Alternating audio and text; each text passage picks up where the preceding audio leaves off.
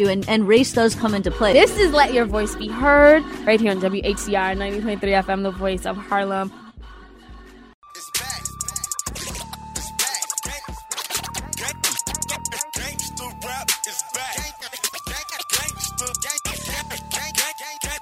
Gangster rap is back, and so are we. So I'm here to talk about voting because we just ended calling to action, telling you to go out and vote, and I'm here to tell you about how Republicans tried to stop people from voting, and in theory, the people they were trying to stop from voting were, of course, minorities and women and all the people who generally would go out and vote for Democrats because if you can't win, then you cheat, of course. So this week, those voter ID laws, well, at least in 3 states, were reviewed by courts in Texas, Wisconsin, and Michigan, and they were struck down. Now, depending on the outcome of any appeals or whether or not there will be an appeal before November or whether or not an appeal will be heard before November, could have some kind of impact, minor or major, on voting in the presidential election. I'm going to go state by state. It's the easiest way to do it. So the first state that I'm going to talk about is Texas. On Wednesday, the U.S. Fifth Circuit Court of Appeals ruled that Texas's voter ID law violates the U.S. law prohibiting racial discrimination in elections. Mind you, this is the Fifth Circuit, which is an extremely conservative court, yet nonetheless, they said that this law was unconstitutional. The court affirmed previous rulings that the 2011 voter ID law, which stipulates the type of photo ID election officials can and cannot accept at the polls, does not comply with the Voting Rights Act. The full court's ruling delivered the strongest blow to what is now viewed as the widely viewed as the nation's strictest voter ID law. Under the law, most citizens, although some people, like those who had disabilities, could be exempted, must show a handful of types of ID before their ballots could be counted. A state driver's license or ID card, a concealed handgun license, a U.S. passport, a military ID, or a U.S. citizenship certificate with a photo. Funny, not including in that is a benefit card or a veteran's ID. Texas is among 9 states that require strict photo ID and list only acceptable forms of this ID, and those forms is the shortest list. Wednesday's ruling did not immediately halt the voter ID law, that is important to note, which has actually been in effect since 2013. Instead, the judges instructed the lower court to draw up a remedy. It is not clear what the court's remedy might look like. Experts say it is unlikely the court is going to throw out the law completely, but instead they're going to come up with some kind of relief that will give people who have a reasonable impediment to getting ID the chances to get one. What is the effect it's going to have on the election? Well, as I already said, the court ruled that the law must be changed before the election, but they have not specified how. The judge kicked that decision back down to the district court in Corpus Christi, and that judge will now be in charge of instructing how these laws should be temporarily fixed. And so that's what's going on in Texas.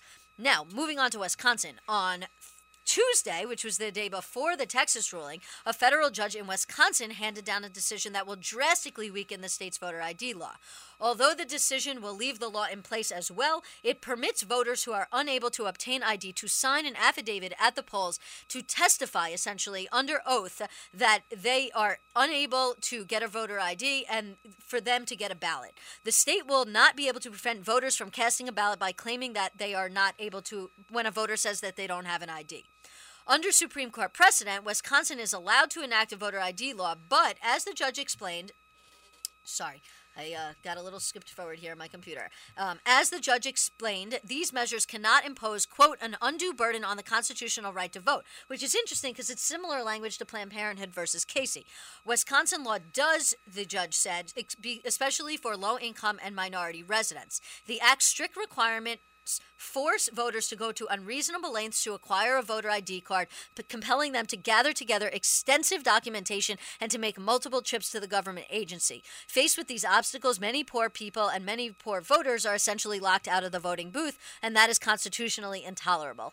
The opinion spent a great deal of time explaining some of the obstacles that have prevented individual voters. Unfortunately, we don't have a lot of time, but for example, one woman did not have a copy of her birth certificate, and she was unable to get the birth certificate from the hospital because the hospital had now closed, and so she then had to run around, and then they wanted to charge her a fee, but the Constitution does not permit voters to have to pay money because of poll taxes are illegal. So there was all these problems in her actually just being able to get the documents and get the documents for free. what's the effect that this is going to have on the election? Well, Judge Adelman's decision provides that any voter who completes and submits an affidavit shall receive a regular ballot, even if that voter does not show acceptable photo ID, and that no person may challenge the sufficiency of the reason given by the voter for failing to obtain the ID. Essentially, everybody's going to be able to vote is the answer to that, at least while this ruling is in action. Now, obviously, if there's an appeal, then there could be a stay on this ruling, which would be bad because then the laws would be going into effect. But because of the way she did the decision, which was sort of a smart way, it's likely that there may not be an appeal because the government may say, well, if we appeal it, the whole law may get struck down completely rather than this affidavit ballot remedy. Last but not least, Michigan. This week, a federal judge in Michigan invalidated their state ban on straight party voting. This is a little different.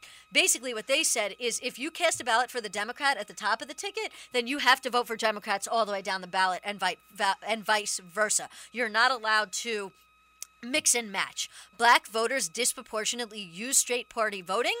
So by eliminating straight party voting, I think I sort of mixed it up. So Michigan only outlawed straight party voting, which allowed voters to cast down the ballot in 2016. And generally speaking, so they basically said you can't just vote down the ballot. You can't just vote Democrat down the ballot. You have to mix and match, or you have to select each individual instead of being able to vote down the ballot.